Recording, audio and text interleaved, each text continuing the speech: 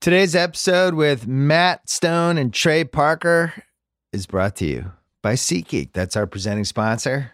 Find the best tickets for hockey, basketball, Hamilton, MLB, MLS, whatever. I have SeatGeek on my phone. It is by far the easiest way to shop for the best tickets thanks to their revolutionary grading system. Buy and sell tickets in 2 taps on your phone. 2 taps. Everything fully guaranteed. Try it out. Download the SeatGeek app today. Or go right to SeatGeek.com. We're also brought to you by Against All Odds with Cousin Sal. That is our new gambling podcast with our old friend, the Cousin Sal. Subscribe now on iTunes. It launched this week. Go listen to it. Get some gambling advice. So much good gambling going on right now. Thanks to everybody out there who helped us win not just one, but 2 Webby Awards for Best Sports Podcast. We won for Best Sports Podcast and the People's Choice for Sports Podcast. So thank you for that. We're going to talk to Matt and Trey. We taped this, I think, 2 weeks ago, and it's a really good one. I've had Matt on the podcast before, but not them together. So here it is, finally, Matt and Trey.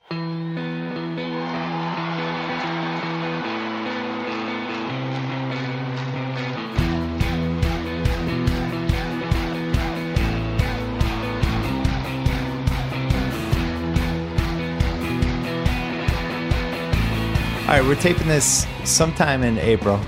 Matt Stone, Trey Parker.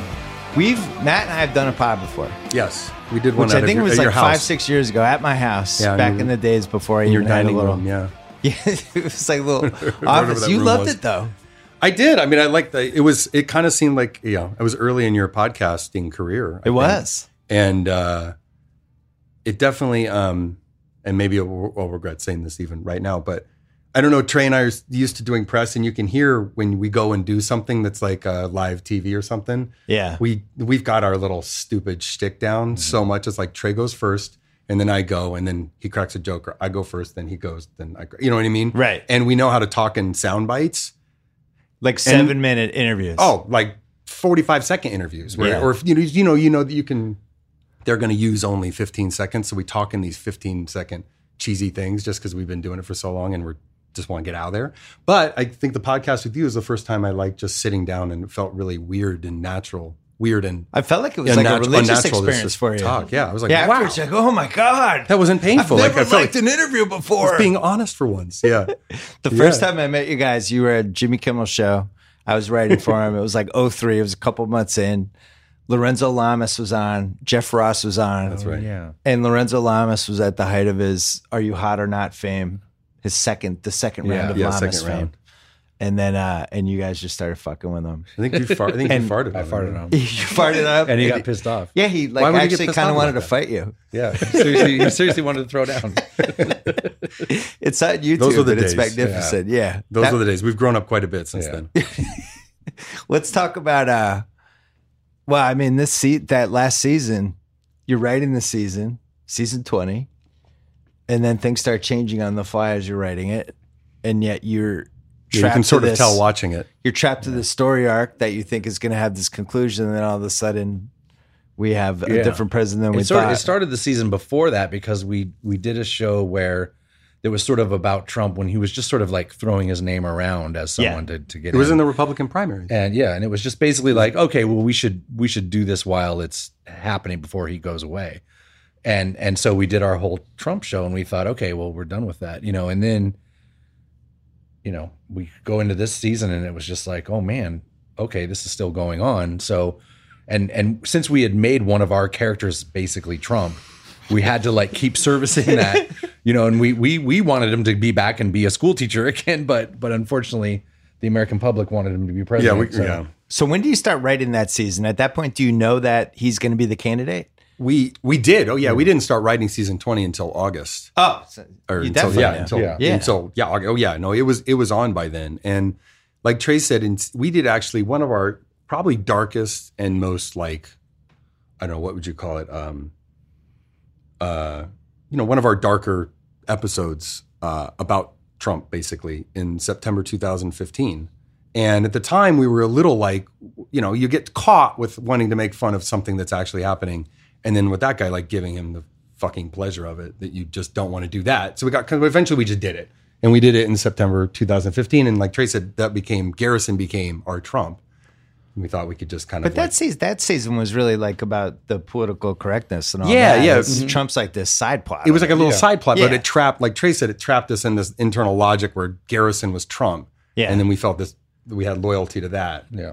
So then we showed up in August, and right by then, he was the candidate, and it was on. The conventions had already happened. Yeah. And so we started writing. And so we had been so that was happening, and we'd been kicking around this idea for a couple of years with Vernon Chapman and Bill Hader about doing something about a troll, internet troll, and a guy. And the concept was a guy who's kind of like Tom Hanks, and then he goes downstairs and turns into a troll. Then he comes upstairs and he's Tom Hanks, and he goes, he's like actually a good family man, but who is this guy? Like, why would you be So we had that idea, and then Trump came along. So we kind of we started talking about all these.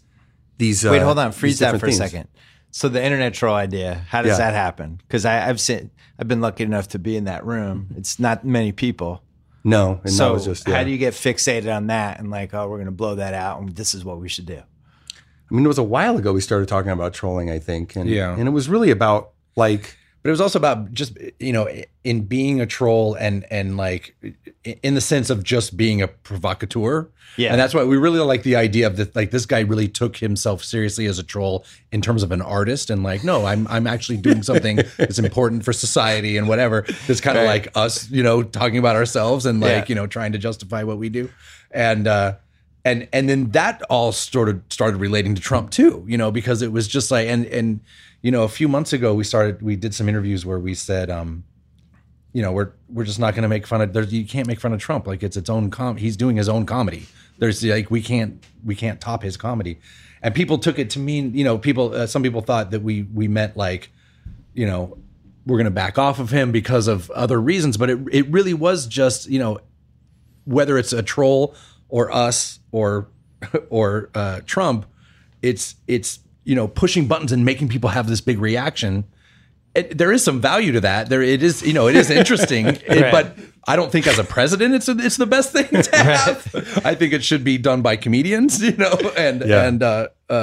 but that's sort of what we were kind of saying was kind of like leave the comedy to us, like you don't. Yeah, we talked about the season sort of being why we're different than trolls, and I think it was part of it was like watching the world change in a way when this is like everyone's talked about this. This is not an original thought, but that 2016 is the day that the year the trolls came off the comment sections into the world, right? Yeah. And we felt that too at the time, and it was kind of important to us to say, well, what's different about what we do, because there's a spectrum here of comedy and meanness and taking the piss out of people.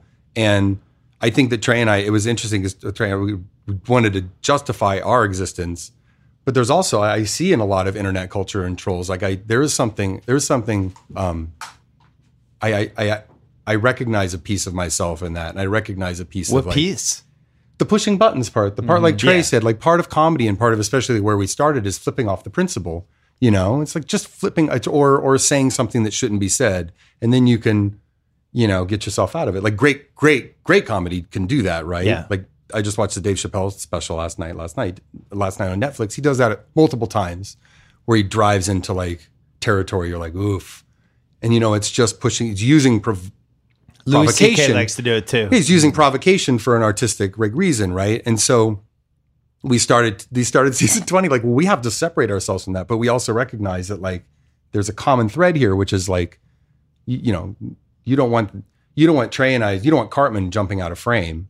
If in as much as Cartman represents some id portion of us, it's like, and that's funny, we can all laugh, but like that guy, you don't want that guy running for president or running or actually you're listening to him for news, right? Or you're listening to him, so it was a crazy, it was the first time last season was the first time I can say that I came in, I don't know what Trey, but kind of, but I mean, as we start talking, it was the first season I came in and I was like, pessimistic about the world. I think it was the first time. Yeah. Even in August. Because in August, nobody thought Trump was going to win. Yeah, and I mean, I got convinced of that too later, but I was so depressed about the whole rise, and about on what it said about our country and our country's political processes. Even to get to that point seemed to me like, and that, I mean, there's a lot to talk about, unpack there, but just in general, it just depressed me. Like, oh shit, we may not make it. Like this fucking thing may just fall apart. You know, it was interesting because the year before, you guys were kind of invigorated by that season 19 and the whole PC subplot, because it was something that stuck in your craw and you felt like very few people could go there. And you guys did the whole season. Well, but it was easy because it was about us. It was about, okay, where do we fit in now? Right. And you know, the whole way that season started was we got together in the room after, you know, our break and we got in saying, man, things feel different now. You know, it's like, I don't think we could make fun of Caitlyn Jenner. I think we'd be done if we did that. And we're like, yeah, and like that's just like well, and then we started saying, well, that's messed up. Like we really for the first time felt like, man, we can't do that. We will get in way too big of trouble. So we, of course, like we always did. Concession for you guys. Yeah, no, but like we always do. Then we started going, okay, well, how could we do it? and you know, it was just what was funny to me was. What was funny to us was that it was right at the time when all the stuff about her killing someone in a car had just happened, and how that was just all being completely. It was like you couldn't even say that. It's like you couldn't even say, "Well, she did kill someone in a car." It was like, "Oh, dude, you hate you hate anyone that's not just totally male or female." You know what I mean? Like, and so. It started going, okay, well, we can't make fun of her, but maybe we make fun of the fact that we can't make fun of her. And that started that first episode. And then by episode 2, we had her just running over people in her car. So we kind of we gained the confidence, somehow deep down found the confidence to do it. Yeah, but that was also, season 19 was invigorating because we found this real sweet spot for us of serialization, which was serialized, but not too much. Because we can't plan out enough ahead. Yeah. And we just had a really great time keeping the stuff from last week that we liked, getting new stuff and kind of rolling it together and being really freeform about it. And then in season 20, that's where we decided like, well, let's take this another step. And we have this kind of idea about a troll. What if we really tease that out over a whole season? And I'll say I was number one. I was totally in favor of that. I thought it would be awesome. And we wanted it to be, I mean, and I have to like, I'll admit that like what we talked about, like, well, this is season 20.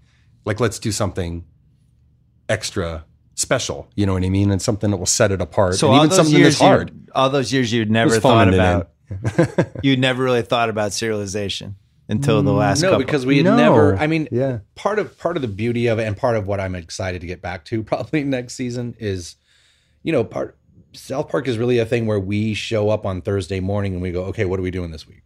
Yeah, you know, and the energy of that is a huge thing. It's really more like it's a Saturday Night Live schedule that we kind of have. You know, we all get in the room knowing that in a week there's going to be a show on the air and we've got nothing right now. You know, so it's really like the energy of kind of like the things we're interested in that week, and you know, it just suits us, and it just is what South Park is. And so for us, there was a lot of times where last season having this thing where we knew where we were going, we thought it was going to be great. We're like, oh my God, the season's like, for the first time, we know what happens in show 7, you know, to some degree, but it was way harder than it was the hardest season we've ever done. Yeah, it was hard. One of the reasons is because it locked us into a certain tone.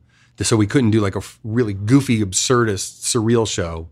There's certain comedic tones and we get a switch. So some shows are doing a different tone, and then we're kind of locked into a certain tone, and that kind of drug us down because we just wanted to get out of it, I think. Yeah. You know, we just were like, okay, let's just forget about this, but we had bought off on it. You guys kind of sound half demoralized about it. It was even now. It was demoralizing. And I think part of it, you can watch if you watch the season, if you get that far, like season, and I think you just said show 7, I think that was the night of the election. And us, like everybody else, like we had a whole sweet show figured out with Hillary Clinton winning. And then we had to, like, at 8 p.m. LA time, we're like, holy shit, we have to go.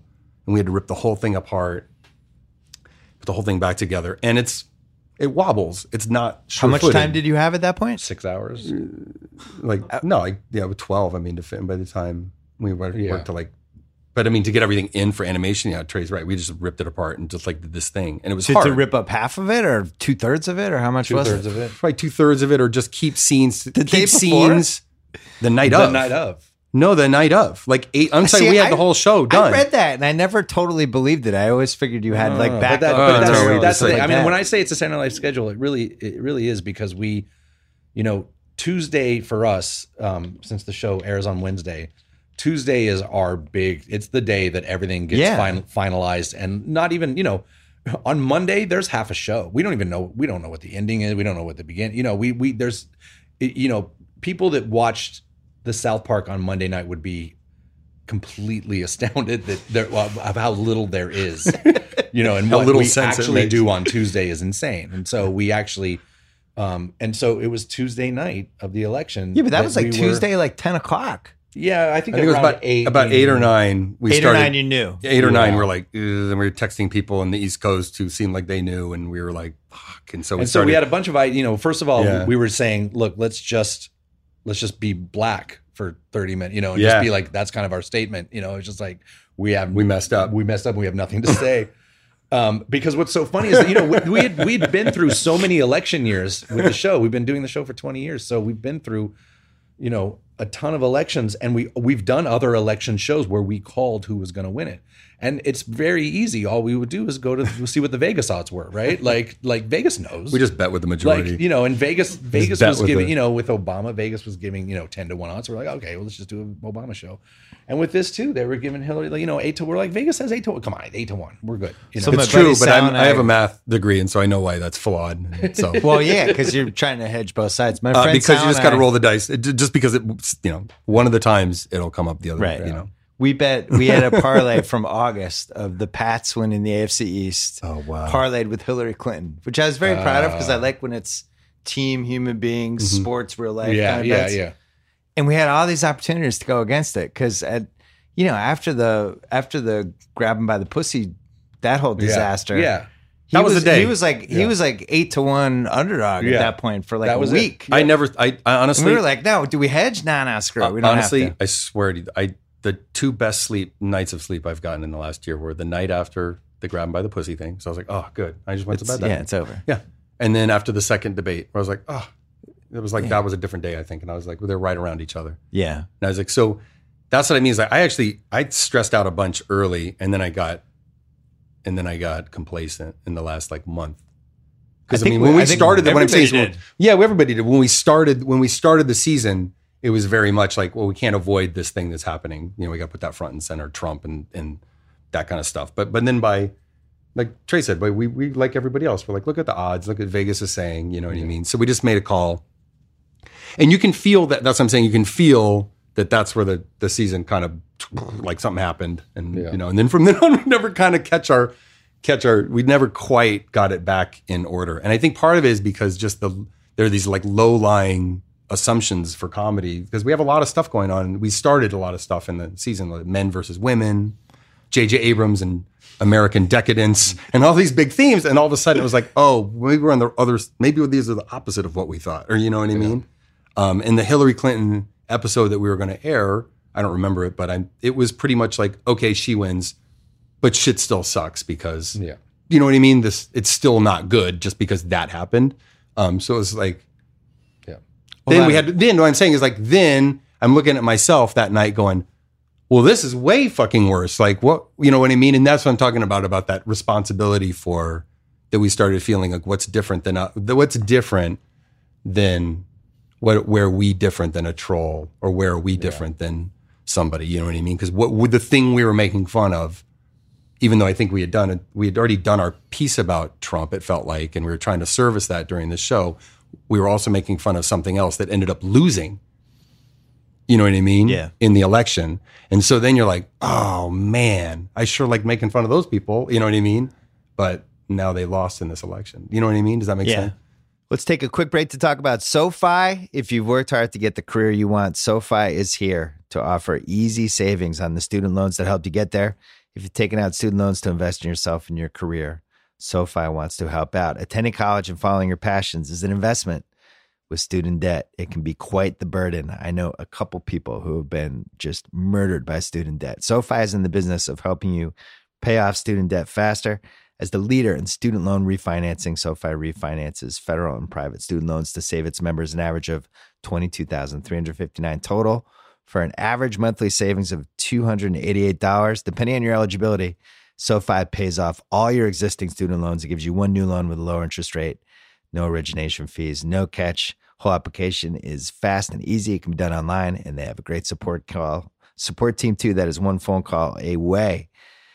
Hey, it's a simple idea. You worked hard to get where you are. SoFi wants to help you focus less on debt, more on the future. Guess what? You get a $100 welcome bonus when you refinance at SoFi.com/BS. That's SoFi.com/BS. Terms and conditions apply. See SoFi.com/legal. Loans originated by SoFi Lending Corp., California Finance Lender Law License Number 6054612, NMLS ID Number 1121636. Back to Matt and Trey. So when you started season 20, you were giving it to Hillary too, which I thought was interesting. I mean, the Hillary proxy, like that, most people are like Trump, Trump, Trump, Trump. And a lot of people weren't really tweaking Hillary as much because, everybody who's in this position. What was funny was that where we were going with the whole thing, because it was all really about how the girls have been slighted, and for us, girls have been marginalized in South Park too, just because we do all the voices, and it's hard for us to even get, to have people come in at 3 a.m. and change all the lines like we do. But we were heading down this whole path of, here's this big boy-girl war going on, and everyone thinks, okay, well, hooray, Hillary's going to be president, and that means that Bill Clinton is the first gentleman. You know what I mean? And it was just like that to us was just like the most ironic, coolest thing to focus on was that, like, okay, there you go, you win. He's officially the first gentleman. How do you feel, girls? And that's where the whole season was going, and that's what really got torn apart at the because not only did we we had to have Garrett. We couldn't have Garrison was supposed to come back and just start teaching again and all this stuff, and we were we were locked in. There was like what really fueled the season 2, which is fine. I just remembered this was really is I came in completely worked up about 2 film reviews. One was the Star Wars Force Awakens. Is that what it is? Yeah, right. Force Awakens review in the New York Times, which was good, positive review, and the Ghostbusters reboot review in the New York Times. So this is like the dumbest, smallest thing to get mad about in the whole world, but this is what really fueled the entire season more than anything. Because we started it's just to go back to the where we started. It was filmmaking, right? And so we Trey and I started. We drove with our friends to Sundance. We started as independent filmmakers, and that combined with just a general sense of you say you don't care about reviews, but when you do a film or the musical of Book of Mormon, when you spend that many years on something and then you have some, hallowed journal give it a good review, I don't care. I do care about that, right? And I've had good versions of that and bad versions of that, right? And so there's just this to just read a good. It was both of them were in the New York Times, and both of them were good, and that just started us up again.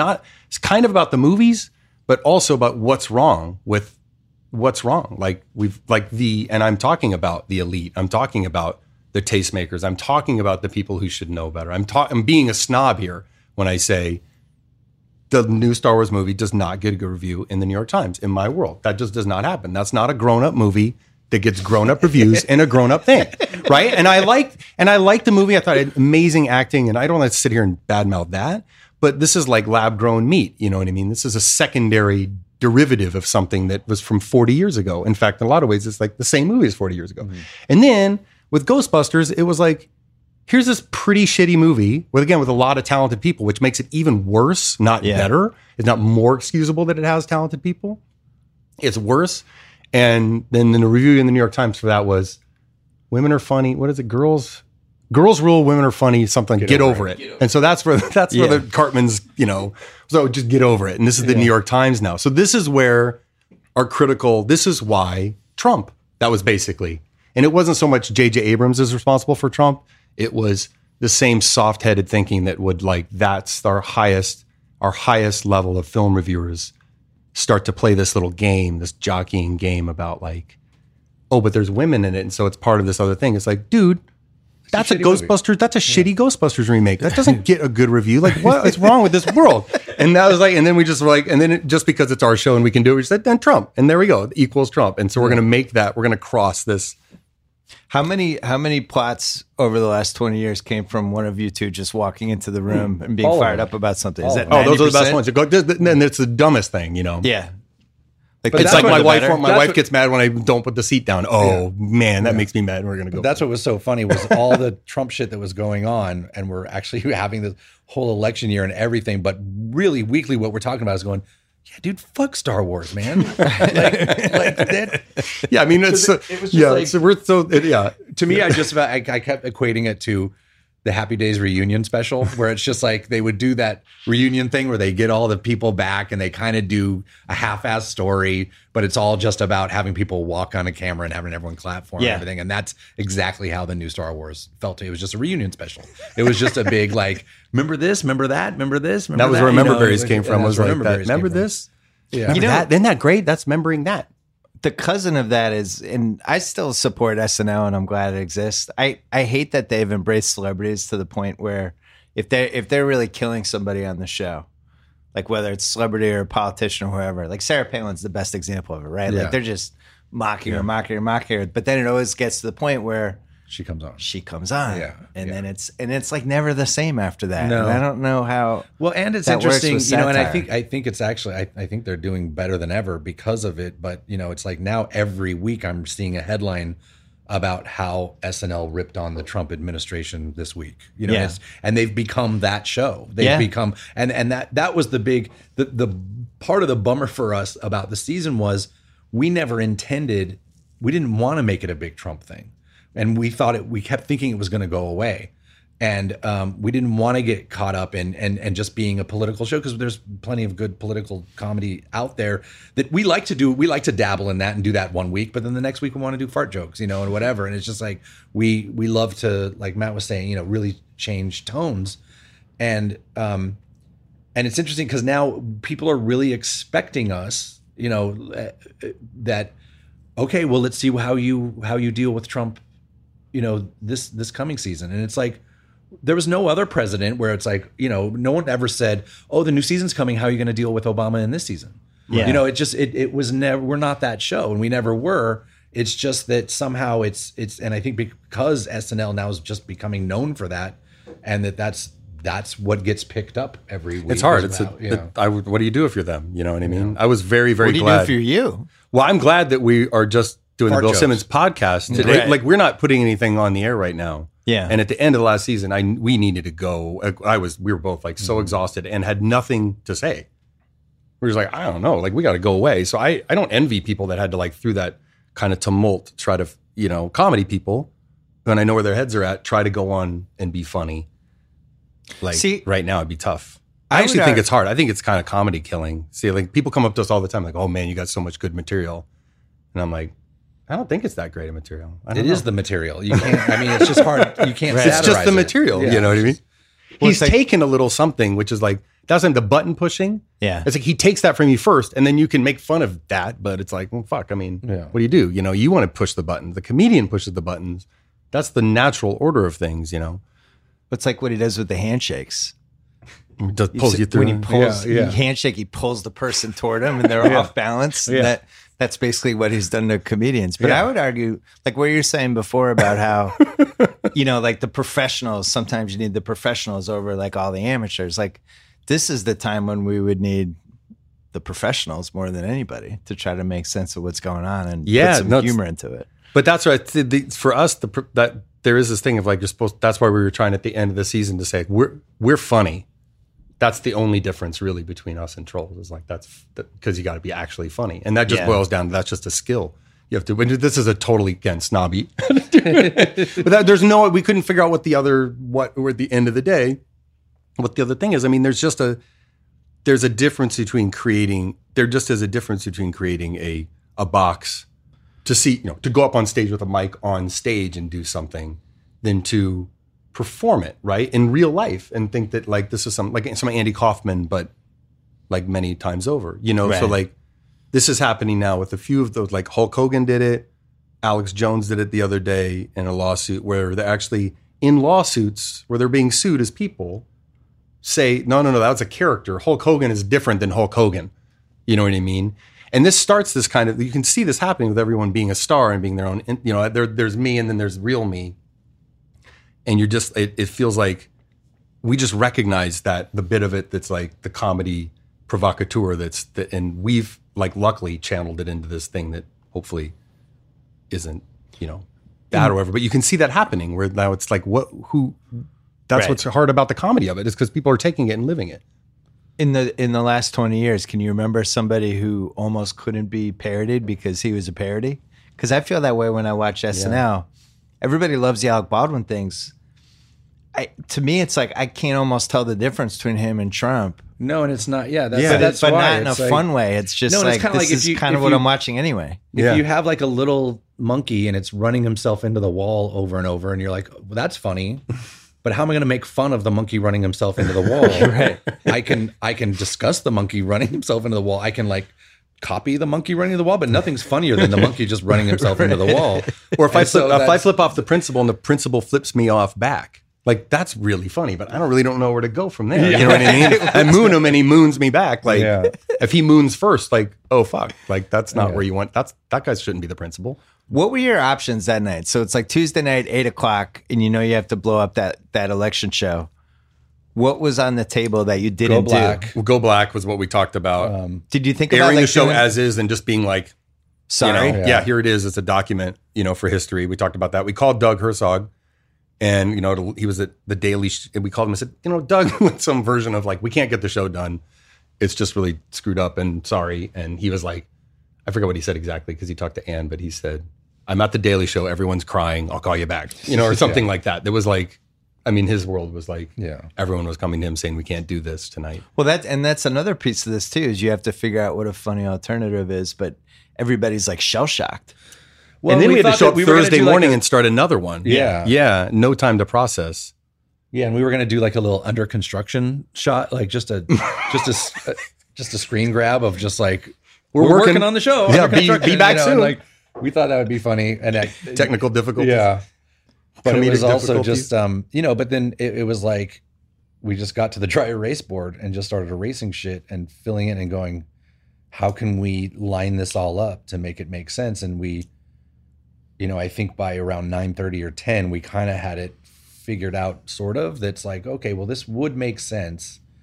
And, you know, it was interesting what Doug said too, was that, and he wasn't even necessarily really he's like, I think he would have been okay with us just going black. But the thing that it was also, I think, nice for at least real diehard South Park fans to see that everything was still, you know, everyone was so shell shocked by that. And it was like, you didn't want to see that the world had changed. You wanted to be like, okay, this horrible thing has happened and he's been elected president. South Park's still on the air. The sun's still rising. You know what I mean? Like water's still clear.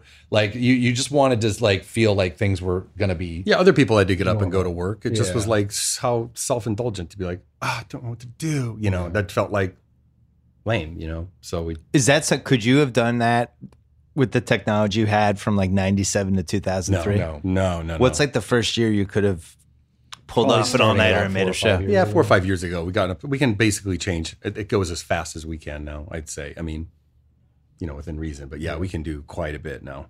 What's the most ridiculous thing about how you did it, the show in 97, that you can't believe you did it that way now? God, we wrote it. We had to write ahead of time. So the show would be in production for 2 months. You had emails back then, at least. Did we have that? Kind of. Yeah, we had these giant computers that cost so much money that sucked super bad and everything took super long. Well, and if we wanted a crowd shot, you know, it's like, okay, this big thing happens in the middle of town and all the townspeople are there. That meant 5 people, right? Because each character is a piece of geometry that the computer had to think about. And so a crowd shot couldn't, you know, you see those early shows and it's always like 6 people going like this, you know, it's the whole town. Yeah. No, it can do a lot. It can go fast now. Yeah. And that's all digital, everything like. Yeah. All digital. Yeah. Everything's like in some computer. Everything's in one building. and everything's done in one building, start to finish. All the sound, all the recording, all the animation, all the post, everything. And the process has stayed pretty much the same since day one. You have your trusted little inner circle. You go have a retreat, bat around ideas. Yeah, I mean, even that's kind of not even the real, like sometimes, and we're talking about doing it again. Last 2 years we didn't do it. We just started. We just got into the building 10 days before the first show. And what dumb little movie thing are you mad about? Yeah, that's how it usually starts. What dumb little movie thing are you mad about? What's going on in the world that we really need to discuss? And it's like, Star Wars wasn't that good.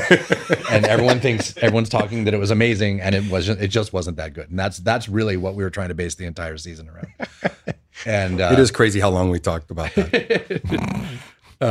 But you know, that it really is a show up Thursday, throw some things at the board, you know, and maybe by Friday you start to see a little bit of animation, hopefully. And it's such a sculpting show, you know. It's never a show that it's like, okay, we start here, we go there, we go here, we go here. It's always like, here's a really funny scene. I don't know if that's the beginning of the show, I don't know if that's the middle, I don't know if that's the end, but here's a funny thing, and here's a funny thing, and here's a funny thing, and then we'll start to mold it and go, oh, this is Kyle's story. Kyle's the one who's we're tracking here, and it's his emotion that's going to take us through the show. And then by Sunday, Monday is when it really starts to become, you know, a show. And then Tuesday is all about rescuing it and trying to get something compromising, falling in love with it, falling out of love with it, and, you know, that whole cutting stuff. You must have some inherent thing in your head for exactly how long. Like that, what is it? Well, it's 22. With commercials, it's 22 minutes and 15 seconds. Yeah, and it's right there on the app. I can write a column now where I almost know exactly how many words it is by that. I don't even have to look at the thing. Yeah, and you kind of know that, too. Right? Like a scene is basically a minute long, which means 2 pages. Which I know, like, okay, if I've handed off 2 pages and I know that's about a minute long scene. And South Park is really made up of minute long scenes, and then a few here and there, a few 2 and 3 minute long scenes, but not many. And Vernon's been in the inner circle the longest? Yeah, totally. A lot of the times this whole season was just you and me and Vernon Chapman. Yeah. And then Bill Hader's been joining us when he can. He's also, you know, just so busy.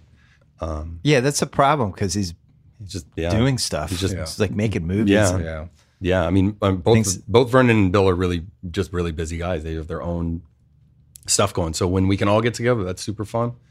And then every once in a while we have someone come in for a little guest, like write with us for a week kind of thing. But usually it's just me, Trey, and Vernon. Yeah. And Hader seems like he likes coming back just because it like keeps his chops fresh or something. Oh, I don't know. We just laugh a bunch. And Bill's been great. He just loves it. It's fun. It's a fun place to be on Thursday. Yeah. Yeah. And Friday. Friday can be kind of fun too. It's just that when it actually becomes like, oh fuck, okay, we got Saturday, Sunday. Yeah, that's not so fun. But I remember you came in that, you know, the show, I think it was the first episode of season 19. It was Tom right? Brady. And we were doing mean to him. I feel like I had blood on my hands. We were doing the Cartman Tom Brady stuff. Now you feel bad because he was exonerated. Right? Was he? You should go back. So change that. Because you guys both change that in the stream. No, Trey and Bill had a nice argument about that day, and I just felt like Deflategate Trey was lost like the argument. No. I was right. There's no evidence whatsoever, and you besmirched a great man. He's the greatest a quarterback dirty of all time. lying cheater. He's a dirty lying cheater. No evidence I think whatsoever. Deflategate bummed out Trey as much as anything I've ever seen bummed out Trey. It actually did. Just kind of like that thing of like, just like, you know, the Statue of Liberty of football just crying. It's just just something, just like you just see this loss of innocence with Trey. Like, but then what happened with the Peyton Manning, the HGH, but it was really for his wife? That none of that stuff bothered you? No, that was all a lie. Trey's a Broncos fan. That's the way it works. Yeah. Quick break to talk about Mother's Day. Sending flowers, such a great way to tell your mom, your wife, or whoever that you care on Mother's Day. So it stinks whenever those flower companies or stores don't care about you. Like when you're stuck with hidden fees that leave you with a bigger bill than you expected. Or you sent flowers that show up looking different than pictured. It stinks. Thankfully, the Books Company offers fully transparent pricing, an easy shopping experience, and an incredible selection of flowers starting at $40, including free delivery on weekdays when you register with an email address. Each bouquet is sustainably farmed, comes straight from grower to customer, meaning flowers last longer and cost less. Plus, they take customer service very seriously, so if they make a mistake, they'll make it right. This year, show every mom in your life that you care with flowers from the Books Company, and a special offer to my listeners and for my listeners, for and to my listeners. You can order now and get 20% off. Hurry, flowers will sell out. I promise you. Do not wait. Visit Books.com and enter code BILL for 20% off your Mother's Day purchase. That is BOUQS.com. Code BILL. 20% off your Mother's Day purchase at checkout. Back to Matt and Trey. They called me out of the blue. NFL Films called me out of the blue and said they wanted me to do, which I think Alec Baldwin does usually, the voiceover for the Broncos winning season. What? 2 years ago. So that whole thing of like, DeMarcus Ware was sure that he was in trouble that week, and that kind of stuff. It was pretty awesome. And it was like, I didn't know how they did that or Wait, whatever. did you actually do it? And I did it. Yeah. So if you look up the NFL Films, Broncos winning Super Bowl winning season, I'm narrating it. You should have made up names. Yeah, totally. So-and-so. So you narrate the Broncos Super Bowl video, and then you besmirch the great Tom Brady. I think you should be villain He's number a liar one. and a cheater.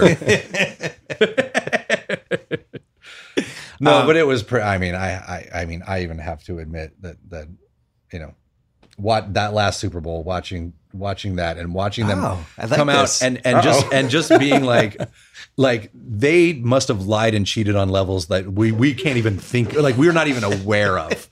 Like to be able to have that kind of comeback, it's like, man, you're just lying and cheating on another level. That's just like, So right? I've watched that game a few times, and it's as history will remember it as an incredible loss as much as an incredible win. Like when you really watch it, to blow a 25-point lead in basically a quarter and a half is almost impossible. Super Bowl. Yeah, like that. Atlanta just lost. They just kept like pounding, like just go. Let's not stop being aggressive and all that stuff. And it was the one thing you couldn't do. They actually should have been passive. Yeah. And not done it. But anyway, I think the Brady case is unassailable. Brady Manning is not an argument anymore. No, that could be season 21 right there. That was season 21. You know what I'm really mad about? Go, just walk into the room and start screaming about it. So what happens with season 21? We don't know. I mean, I think like you heard Trey say, we definitely are. You just wait it out. Yeah, and I think we're gonna we're not coming in with any big serialized thing, but we'll do what we did in season 19, which was fun, which was try to do a great episode and then let anything that's cool live. And we call it like serialized. It's like live. It's like serialized light or something. Yeah. Like sort of serialized, sort of not. All right, we have to. But it's also funny because it's like, and even my family members, are just like, wow, waiting to see what Trump's going to do. And like I said, it's just like, that's never what the show was about. And for me, I'm excited to get back to Cartman dressing up like a robot and messing with brothers. Like to me, that's the shit that I really like doing. And we're known as being a satirical and political show, but the truth is, on any given season, we might have one big political show. Yeah. And the rest is all, Queef Sisters and well, stuff I can tell you my 9-year-old son isn't watching for the politics. Yeah, for sure. And I'm sure he's watching for the Queefs. We aren't either. And no, that's why he's watching it half because it's funny as hell and half because he shouldn't be watching it. Yeah. When you're a little kid, you want to watch the show. When your parents come in, they're like, "Why are you watching that?" Yeah. And then that's it. That's like the forbidden fruit. That's what he's banged them all out at this There point. were so many times this last season that we were sitting there in the editing room watching this political stuff, and all I wanted was to get back to Queef Sisters. I just wanted a couple queefs in looking there. out the window longingly. Magic queefs. Don't you think that a lot of kids, don't you think there's this like rite of passage now, which and it's probably with other shows, not just South Park, but now that the internet more as I'm talking about, is that now it's like, okay, you can watch South Park and that turns into 270 shows. You'd sit there and just mainline them over and over. I think there's this like, a lot of kids do that where they just get and they just watch 70 in a row or something like that. So South Park's really, if this is a video game, it's probably the final level for the parents. Yeah. To get to South Park, you mean? Yeah, you got to go through some of the lower level, maybe not as pushing the envelope shows, and then you get there. But it's so far. We'll see how it goes because it's so far for my daughter. It's worked pretty well because she's 3.5, and she does Ike's voice. Right. And Ike was pretty foul mouthed this season, but she gets it. She knows that the only reason you swear is to make money. right? She's like basically like, it's like, you can't say those words unless it's to make money. And she totally gets that. See, Trump gets that too. That's what we're saying. See, that's fine if it's part of a TV show. Yeah. My whole philosophy with comedy is I'd rather start way earlier than too late. Yeah. You know, and it's like, I want my kids to have a sense of humor and I want them to watch this stuff. And I think the difference between when you guys, I mean, there's so many differences between season 1 and season 20, but the fact that people can just catch up on 20 seasons like this is insane. It's pretty crazy. Think about that. Like even in 2003, Yeah. you guys have you're 7 years in. Yeah. There's no way people could have watched any of them unless Comedy Central was running a marathon or something. Right.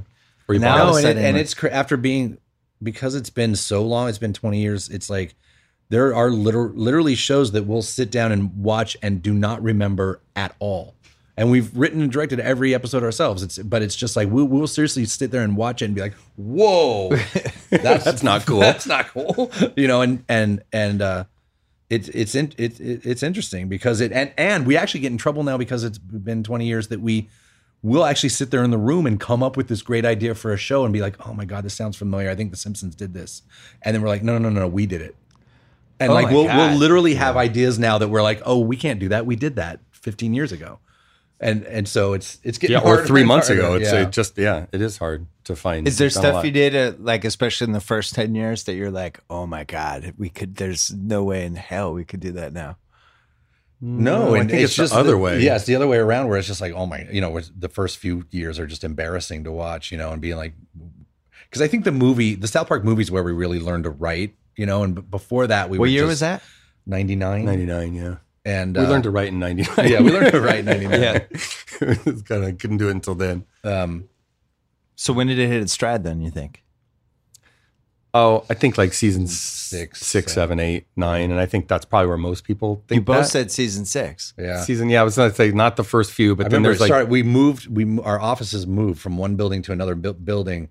And the first episode we did was called Good Times with Weapons, where we did this anime thing with Right. and it was sort of I don't know, that whole season was really good. yeah. I mean, that's like The Simpsons hit like about a groove about then too, didn't they? It was another like the best. You get this kind of like that. I think that's where you hit a groove, and then we hit another and then we kind of have to start playing like bring back sports like an old, to kind of like have to go figure out a outside new and groove. get our outside shot going a little bit different. Check our Does change our some game. of it have to do with how much other stuff you're doing at the same time too? Or It is does. It does that, but also better? I don't know. No, I mean a little bit, but like we did Book of Mormon just kind of in the off seasons. A lot of it has to do with like just getting old, and what we talk about is being parents more than kids because we both have kids now, and being middle aged. Like the shit we're bitching about is middle aged stuff, and so the parents, and especially like Randy that Trey plays, there's a lot of shows now about the parents. About Randy, yeah. It's When the funny kids- because and something we realized this year is there's no teenagers in South Park. There's no like Yeah. we have kids. We have kids and we have adults. We don't have any teens or 20 somethings. There's just kids and then their parents. Yeah. That's the whole thing. And when the first seasons of South Park, it's me doing an impersonation of my dad is Randy, and now it's just me. I just talk, and that's just Randy's voice because it's just like it's so much fun. I so much more now. When we started the show, I related to Stan, and I was supposed to be Stan, and Matt was supposed to be Kyle, and now I just completely relate to Randy. And it's just like that. It's why he keeps coming in every episode. It's like, well, what's Randy gonna do? Oh, would you say, yeah, that's good. We have a grandpa in there too. So Yeah, yeah. We're going to Pretty get some soon it'll grandpa just be all characters about in there. grandpas.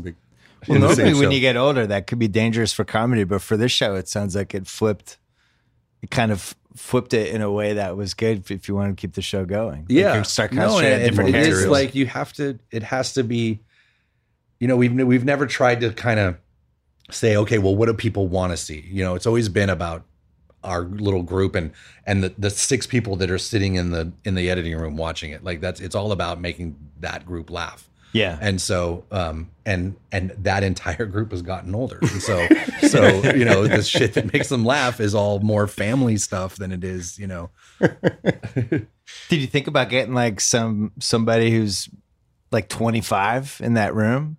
Just for a different voice. And it was definitely, and you watch like how the Simpsons have done it, and they've, they just bring in new writers. They bring in a whole new people that run the show, and that, and it's just like to us, like South Park wasn't that, and because we like to equate every every season to like an album, and every show is a song on the album. It's like we like to be able to look back and say, oh, here's where we were at in our lives. Right. And so for better or for worse, you know, I don't think we'd ever do that, the Simpsons I sort didn't of mean thing. like hand it off. I meant just getting just somebody some new young energy in the room. I just don't think they'd laugh at the same shit. Although we still just laugh at Queef Sisters, you know. As long as it's the Queef Sisters test we give them. Yeah. You bring in like some 24-year-old, he's just on his device the whole time. He's not really interacting with you guys. Just looking down. I mean, we do like in the last 2 seasons with the PC Principal season and then with season 20, you know, the feeling of getting old is definitely worked into both of those things of like, well, we might as well, you know, like the PC Principal thing is like, that's us. He's bitching at the town saying, look at you, look at this. Cause it's like, we had this town that was so old and so like even last year when we did season 19, there was a big Whole Foods thing because it became like our grocery store is like doesn't resemble any grocery store that I've been in 10 years because we've been on TV for so long. And even the serialization thing is like it's only because we started TV in 97, which there was no serialization. You just had sitcom. Yeah. So it's just like grappling with getting old. And then even in season 20, it's just talking about like, well, here we are bitching about how there's no good artwork being made. And here we're in our 20th season. Like we're still sticking around more with you. No, is this us too? You know? So like, I like that part of it. It seems to make the show better, like in the last few years, just acknowledging our old, you know what I mean? Right. When did you guys feel like you got to the point, I think you and I talked about this on our last podcast, when certain creative people reach a point where you can just get away with more. You know, and I think you guys are definitely there. Howard Stern's definitely there. Right, like Chappelle. It's so weird. Those 2 Netflix specials, Chappelle said stuff in that just most people wouldn't be able to say. You couldn't say unless you were him. Yeah. He's earned it. Yeah. You know, I mean, maybe we've earned it or not, but like he's like Chappelle's earned it. Like, you know, you do, and you get grandfathered in to whatever generation, you know, you just like we have our 90s generation grandfather clause, I think. Maybe. Yeah. But you earned it. You're around it was just long funny. Enough. It was, I remember, you know, I think early 2000s, you know, reading about certain people that were getting in trouble for things they said, and I'm like, wow, we said that like 2 years ago, and you know, it just became a thing where it's like to say, for someone to come out and say, hey, I was really offended by this thing I saw in South Park, just doesn't. It's a weird thing. Like to say. right away, you're like, well, shut up. You know what I mean? Like, of course, that's the point. What's funny is Barkley used to be in this group, but I feel like people have turned on Barkley in the last year. Now they get mad when he says stuff. Yeah, and he gets in trouble that's part 5 of what times a year. Yeah, the PC Principal thing though too is we really felt like it was going to turn on, and we still feel like it might. Yeah. Like we're still waiting. It has, and we just we try to ignore it. But yeah, I'm sure if you look somewhere, it's turned on us. No, I don't think it's turned on you where like, oh, those guys can't say that. I think you do have a little bit of liberty. No, we definitely have liberty. There's no question. But I still think there's another wave coming of these young kids, you know, coming out of college now that are going to be like, fuck you, you can't say that. Right. And but you said South Park wasn't a political show, and I agree with you, but it's an American show, and it kind of reflects whatever is going on in America at the time, which I think is what makes it special. So I would say, even though you're not a political show, America is really fucking strange right now. Yeah. Which creatively is a good thing for you guys once you kind of pull out of it and just kind of look at it levitating above and trying to figure out what to do. I would say that's creatively going to be fun. It is, and it's just like the problem is we can get too hung up in that, and because the truth is when South Park works its best, we think and we feel is when Cartman and Butters have a problem they're dealing with. You know what I mean? Like it really is. It's still very character driven, and I feel like we've got some great characters that really, when it is just an emotional problem that everyone can relate to, and especially a problem of like, oh yeah, I remember that about being a kid, and that's what's nice and still universal at least is that it's hard for it was always about us remembering our childhoods that brought up a lot of these stories about, and now kids today live in such a completely different world. But we're having a hard time telling even like stories of like even cell phones have changed the way people like. This is not super original either, but we're having a hard time in the writer's room tell a story in the age of cell phones. If you put a cell phone in the kid's hand, you're like, well, that's how they would do that now, right? And even writing dramatic scenes is like if you walk around outside, you'll see these people like everyone's just looking at their phone, and some of those people are actually going through incredibly incredible. They're learning their mom's cancer diagnosis is X, or they're getting broken up with, or something really profound. And this entire, what that scene should be in a movie when you learn about your mom's cancer diagnosis, and it shouldn't be looking at a screen, but that's actually where it's happening today. And so it's like, we're like, what that in trying to like have the show age, but not too much and keep these dramatic things. It's a trip. And that's where like a lot of the shows, so we had a whole season, like 2 seasons ago, everything was about tech. And it wasn't that we tried to do that. It's that we couldn't think of anything else that was possibly going on.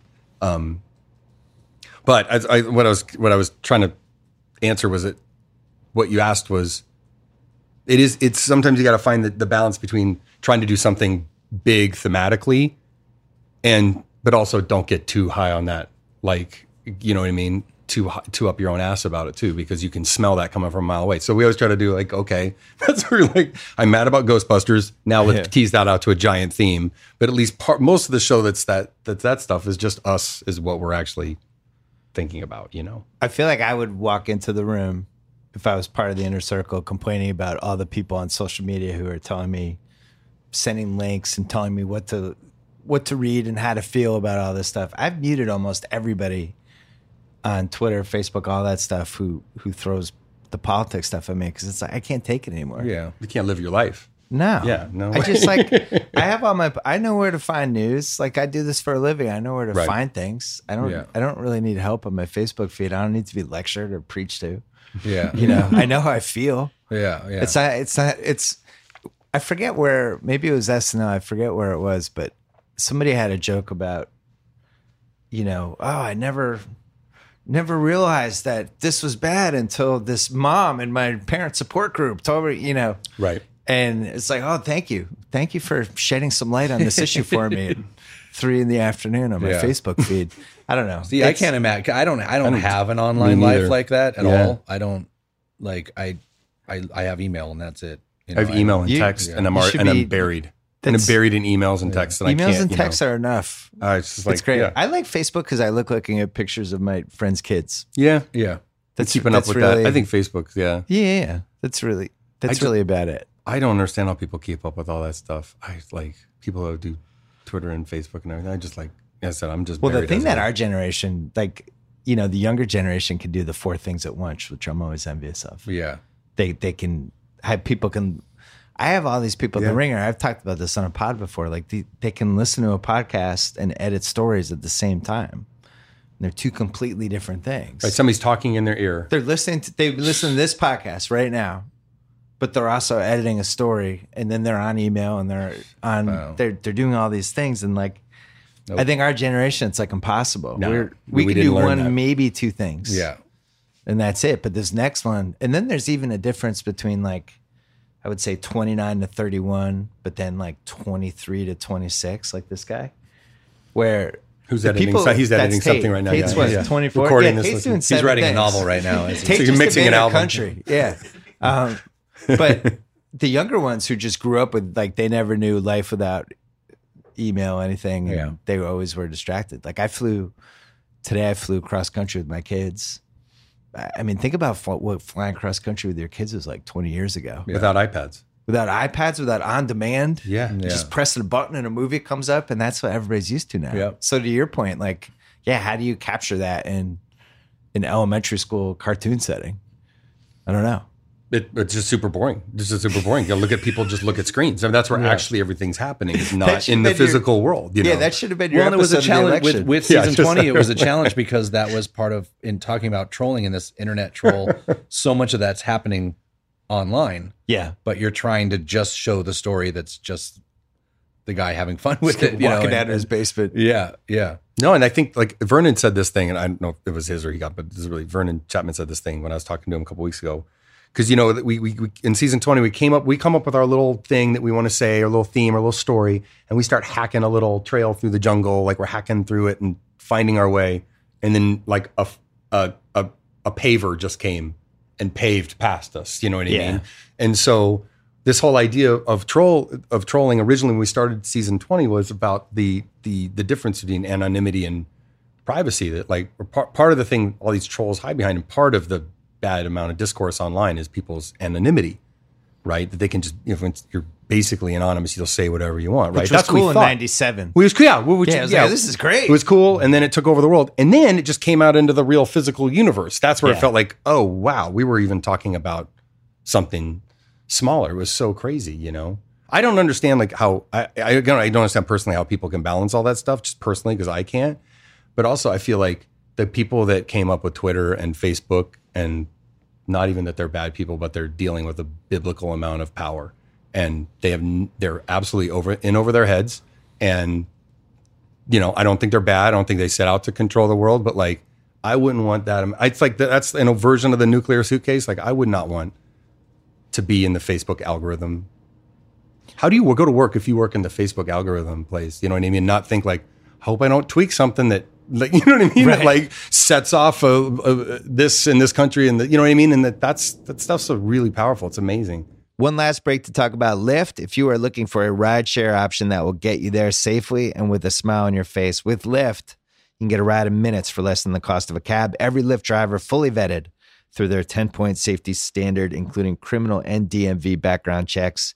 You can tip them in the Lyft app, which obviously leads to happier and better drivers. 9 out of 10 Lyft rides get a perfect 5-star rating from the passenger. Every car has to pass a 19-point vehicle inspection for your safety and comfort. Lyft's new AMP device uses a color-coded system to help you find easily the right car. No more saying your name to the driver through a cracked window. It's also the fastest-growing rideshare app and the highest-rated one, as well as your buddy whenever you need a ride. Right now, Lyft is offering our listeners a special deal. Get 3 free rides for up to $10 each. That's up to a $30 value when you enter promo code Bill Simmons. That's my name. Download the free Lyft app today. Enter promo code Bill Simmons in the payment section. 3 free rides, up to $10 each. LYFT. Download the app. Try it out right now. Back to Matt and Trey. One of the things I check every day, because I've been trying not to get inundated by stuff, is if you on your Apple phone or your iPad, if you just swipe to the left, it's got like the top 4 news stories. Right. I don't know how they pick them, but it's a nice reflection of whatever's happening, right? There's always a Trump story. Like, we're taping this in the 3rd week of April, but the shooter in Cleveland who was on the loose, like that guy had a story.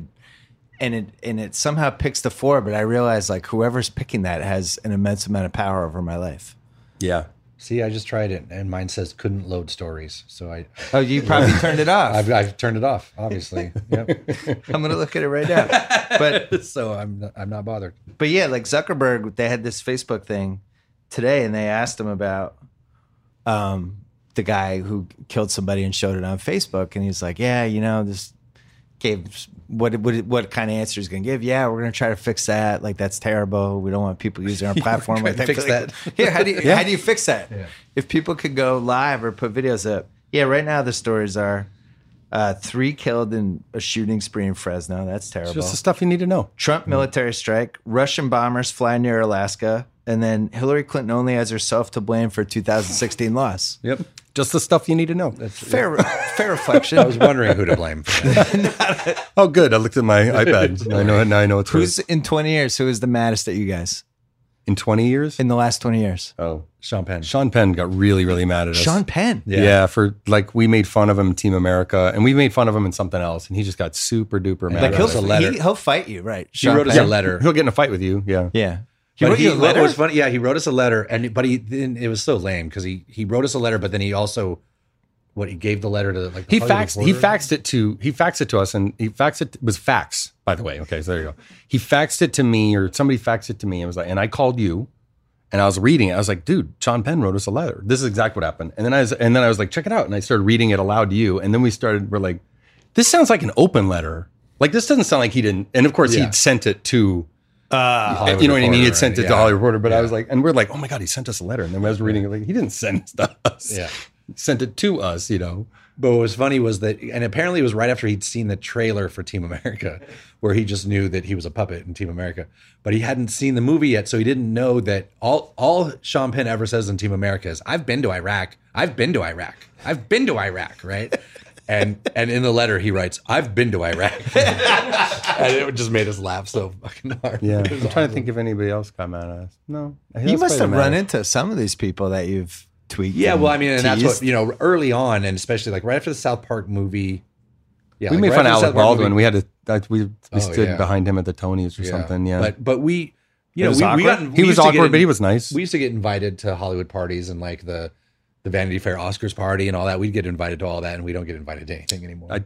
I know we went to one of those Vanity Fair, the Oscar party. We went a couple years in a row because just everybody there, you just know, like, it's incredible the star power there. Yeah. We just sit in the middle of the room and have our drinks and stuff. And then we went one year and there was like we just had something. There was like just a circle around us that no one was getting near us. Like we had some. That's when we realized we had pissed enough. Yeah, people we just off. were at the. Yeah. Eric Idle came over and talked to us. I think and that was about it. And we're like, I think we got to go. I think people don't want to. It just felt like that, Felt like It's probably the best thing for the show, right? To be a little bit on the outside. Well, that's the thing about SNL that you're talking about, and it's hard because when you feel comedies being chummy, it's like super weak. That's what I'm saying. Comedy always has like a good comedy has like some kind of honesty and a lot of times meanness to it, like just mean, Right. It just is. And when SNL in its best moments there's been a mean edge to some of the sketches that, and like really good comedy that people can make it likable and stuff. But it's about like you don't want to feel that they're friends with the person they're making fun of. That's no fun. But SNL they're different. They have to be that way. You know what I mean? That I respect the hell out of them. I even to go on to do what we do, which is basically what they do, and then at the end of our week Go live on television. That sounds crazy to me. Yeah. As you guys got older, is it weird that you didn't change the process? Really? Is it because you're just comfortable with it, or do you need the energy of it? Every Just possible procrastinate. minute we have, it's just like everything just gets. It used to be that like on Sunday, I remember it was like on Sunday if we didn't have 13 minutes of show, we were screwed. Yeah. Right. Or actually, no, it was like 18. We had to have like on Sunday, we'd have to have like 18 minutes of show. Just numbers. There were these numbers we had to hit. And those numbers have just slowly come down and down and down to where like now it's Sunday and it's like, it's Sunday. We only have 10 minutes of show, but we'll figure it out Monday. So you're like the kids in college with the term paper that you're starting as late as possible. 100%. Trey and I were both like do the term paper the morning of. Set the alarm for 3:30. Get up, have some coffee. Because do a term paper. The go most to class. painful part of it is committing to something. You sit there in the room and you're like, well, this could be funny or this could be funny. And making that decision of which way to go, like, and at least we're in this microcosm where we only have 6 days. Yeah. Because otherwise we would just work for 10 years on the same movie, because it really is like, there's so much writer's block of just like, oh, you could do it this way or you could do it this way. I don't know which is right. And so I'll just wait to the last possible second to make that choice. And in the meantime, Yeah. but Painful, it's all feedback too. You want to do a little scene and watch something you've talked about and watch the scene and be like, oh, that is funny, and there's a little bit of magic that happens. Being able to, unlike other animated shows, being able to do something, look at it. Okay, that works. That doesn't. Let's do more of that. Tonight, let's follow like that through. tonight. Oh, let's do two callbacks to that. Like that kind of sculpting and kind of going back and layering is fun. Do you feel kinship with some of these other shows that have been on for a while and have had to go through the ebbs and flows, or you don't care? Like who? I don't know. Like Simpsons has been on forever. But I guess different people are Yeah, running I mean, it it at feels this point. different. Family Guy's been on for a while. It's weird, and it maybe the kinship. It's not. I don't think it's really there in a big way, but it's funny getting to know Bill Hader, and I think I understand the SNL, both the appeal and how hard it is to do that show, and like we're very, very different. But I guess that's the position we've put ourselves in, is that kind of almost live performance. Well, and sometimes there'll be a big thing that happens in the world, and you're like, okay, and we're doing shows, so it's like, okay, we're probably going to do that. We do have to think of like, okay, what's SNL going to do? You know what I mean? Like, because we have to kind of. We do come to the office on Sunday morning, like this season, where it's like you're doing a lot of you look, okay, what happened last night on SNL? What did they just so we don't do the same thing because we're obviously all sniffing around we're all living through this. So you don't have to worry about them doing the Caitlyn Jenner stuff. I don't know. They didn't have her running over people in her car. Are you worried that there's not going to be a season 21 because of a writer's strike, or no? Well, we're not strike, union, so we're fine. It's just me and Trey and Vernon. Yeah. Oh. Yeah, there's no. Any thoughts on the writer's strike? 'Cause I don't know. we We talked a lot about the last writer's strike. Remember, because both you and I thought it was a bad idea. And I think it was. It was a terrible idea. I'm not so sure this time. I don't know enough about it, but it does seem like the thing that I didn't buy about the last writer's strike, because they were striking for those internet dollars that weren't there yet. Yeah. And they are there now. I feel like for So it's different now. So, but I don't know the merits of the strike. But the last one was a disaster. Yeah, the last strike, I wrote about it some, and I remember we talked about it, and I never understood because I knew just from my ESPN experience that nobody could figure out how to monetize anything online yet. Right. We knew too. Yeah. And it was like, you're striking for stuff that they don't have answers for, and don't do this now. Wait until some of the answers come. But I don't know. It just seemed like it was being driven from a certain group, and then things take hold, and all of a sudden people are out there holding picket signs. It was like, We had friends that went to the vote and they got drunk before. Remember there was some rally? Like, I think it was like fun to go. I think it was, people were pissed off about what they saw was an inequality, but it was too early. Time around, but this time, do you think it's different? Do you think it's different? I do, because the whole motto is so different. I think the danger of it is when you strike, you give them a chance to reset the infrastructure again. Because last time it was like the greatest thing that ever happened to Hollywood. They completely changed this system that just wasn't beneficial to the people that actually were spending the money. They were able to get rid of all these deals, all these development deals. They changed the pilot process and all that stuff. So I wonder this time around, if you give people a chance to reset, how will they reset it this time, and will that be a good thing? I would say it's dangerous. Yeah, I'd say that the Netflix model of like pay everybody out, no residuals, like that would win. It seems like that's winning right now, and I'm not sure. I'm sure that's like got to be the central. I mean, I don't even know what I'm talking about right now. I don't even know what the strike's about, but it does seem like that the business has changed a bunch since the last strike, and mostly about the primacy of television and shorter series. That's an issue. Yeah, that's an issue, and syndication's less important than it was on what basic television. TV. What the definition of television is now. I don't Netflix, Amazon, Hulu, all of that stuff. It's just it does feel different. It does feel like in about 5 years, Netflix, Facebook, and Amazon will just, and Apple, Google, Hulu. What do you mean? Maybe Hulu. It'll just be like 7 companies controlling everything. Yes, Amazon, Facebook, Google, Apple, Amazon, Microsoft. That's it. Amazon could just look around and go, "We're going to get into ticketing," and then there's like, well, like all right, Ticketmaster, we're taking this. 2 or 3 years ago, even 2 or 3 years ago, because we've been wanting to do another movie basically since Book of Mormon. We don't know what the movie is, but when we talk, we're like, maybe it'd be great to do another movie, because I said we kind of started in film. Yeah, and 2 or 3 years ago, 4 years ago, or whatever, not relatively recently, the feeling was, remember there was this couple years where like you couldn't get a $20 million movie made.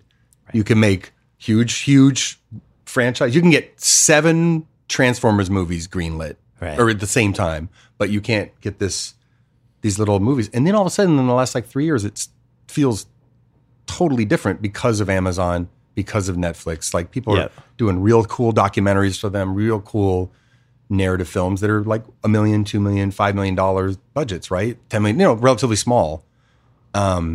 And they're like winning all the Oscars, and it's like it's incredible. And I feel like some part of that is just Jeff Bezos could just go, let's spend like $500 million in movies. I don't know, just see. Like, I mean, it's like pocket change to Amazon and completely transforms the film industry from people like our perspective. Like, holy shit, we could go make we could get the money to go do a $5 million movie. Netflix has kind of started doing that.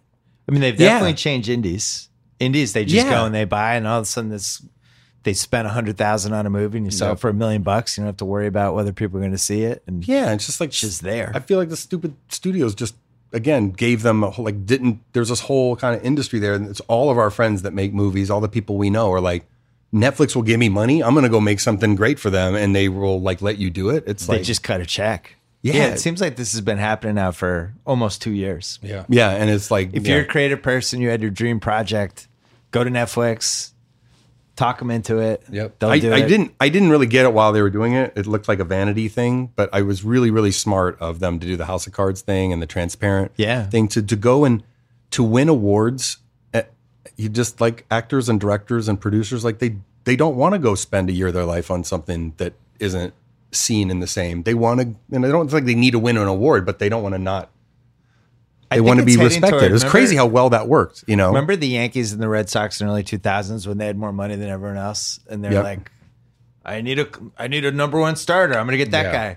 it does feel like that's where this is going. Like Netflix is like, we should get into stand-up comedies. Yeah. And they just go and they get Chappelle and they get Amy Schumer. They just Chris Rock. The best ones. It's like here's $100 million. Oh, now we own stand-up comedies. All right, what's next? Here's some change laying on the ground. We'll go and just like own that space. And then all of us instantly go, okay, that makes total sense. Great. That's fine.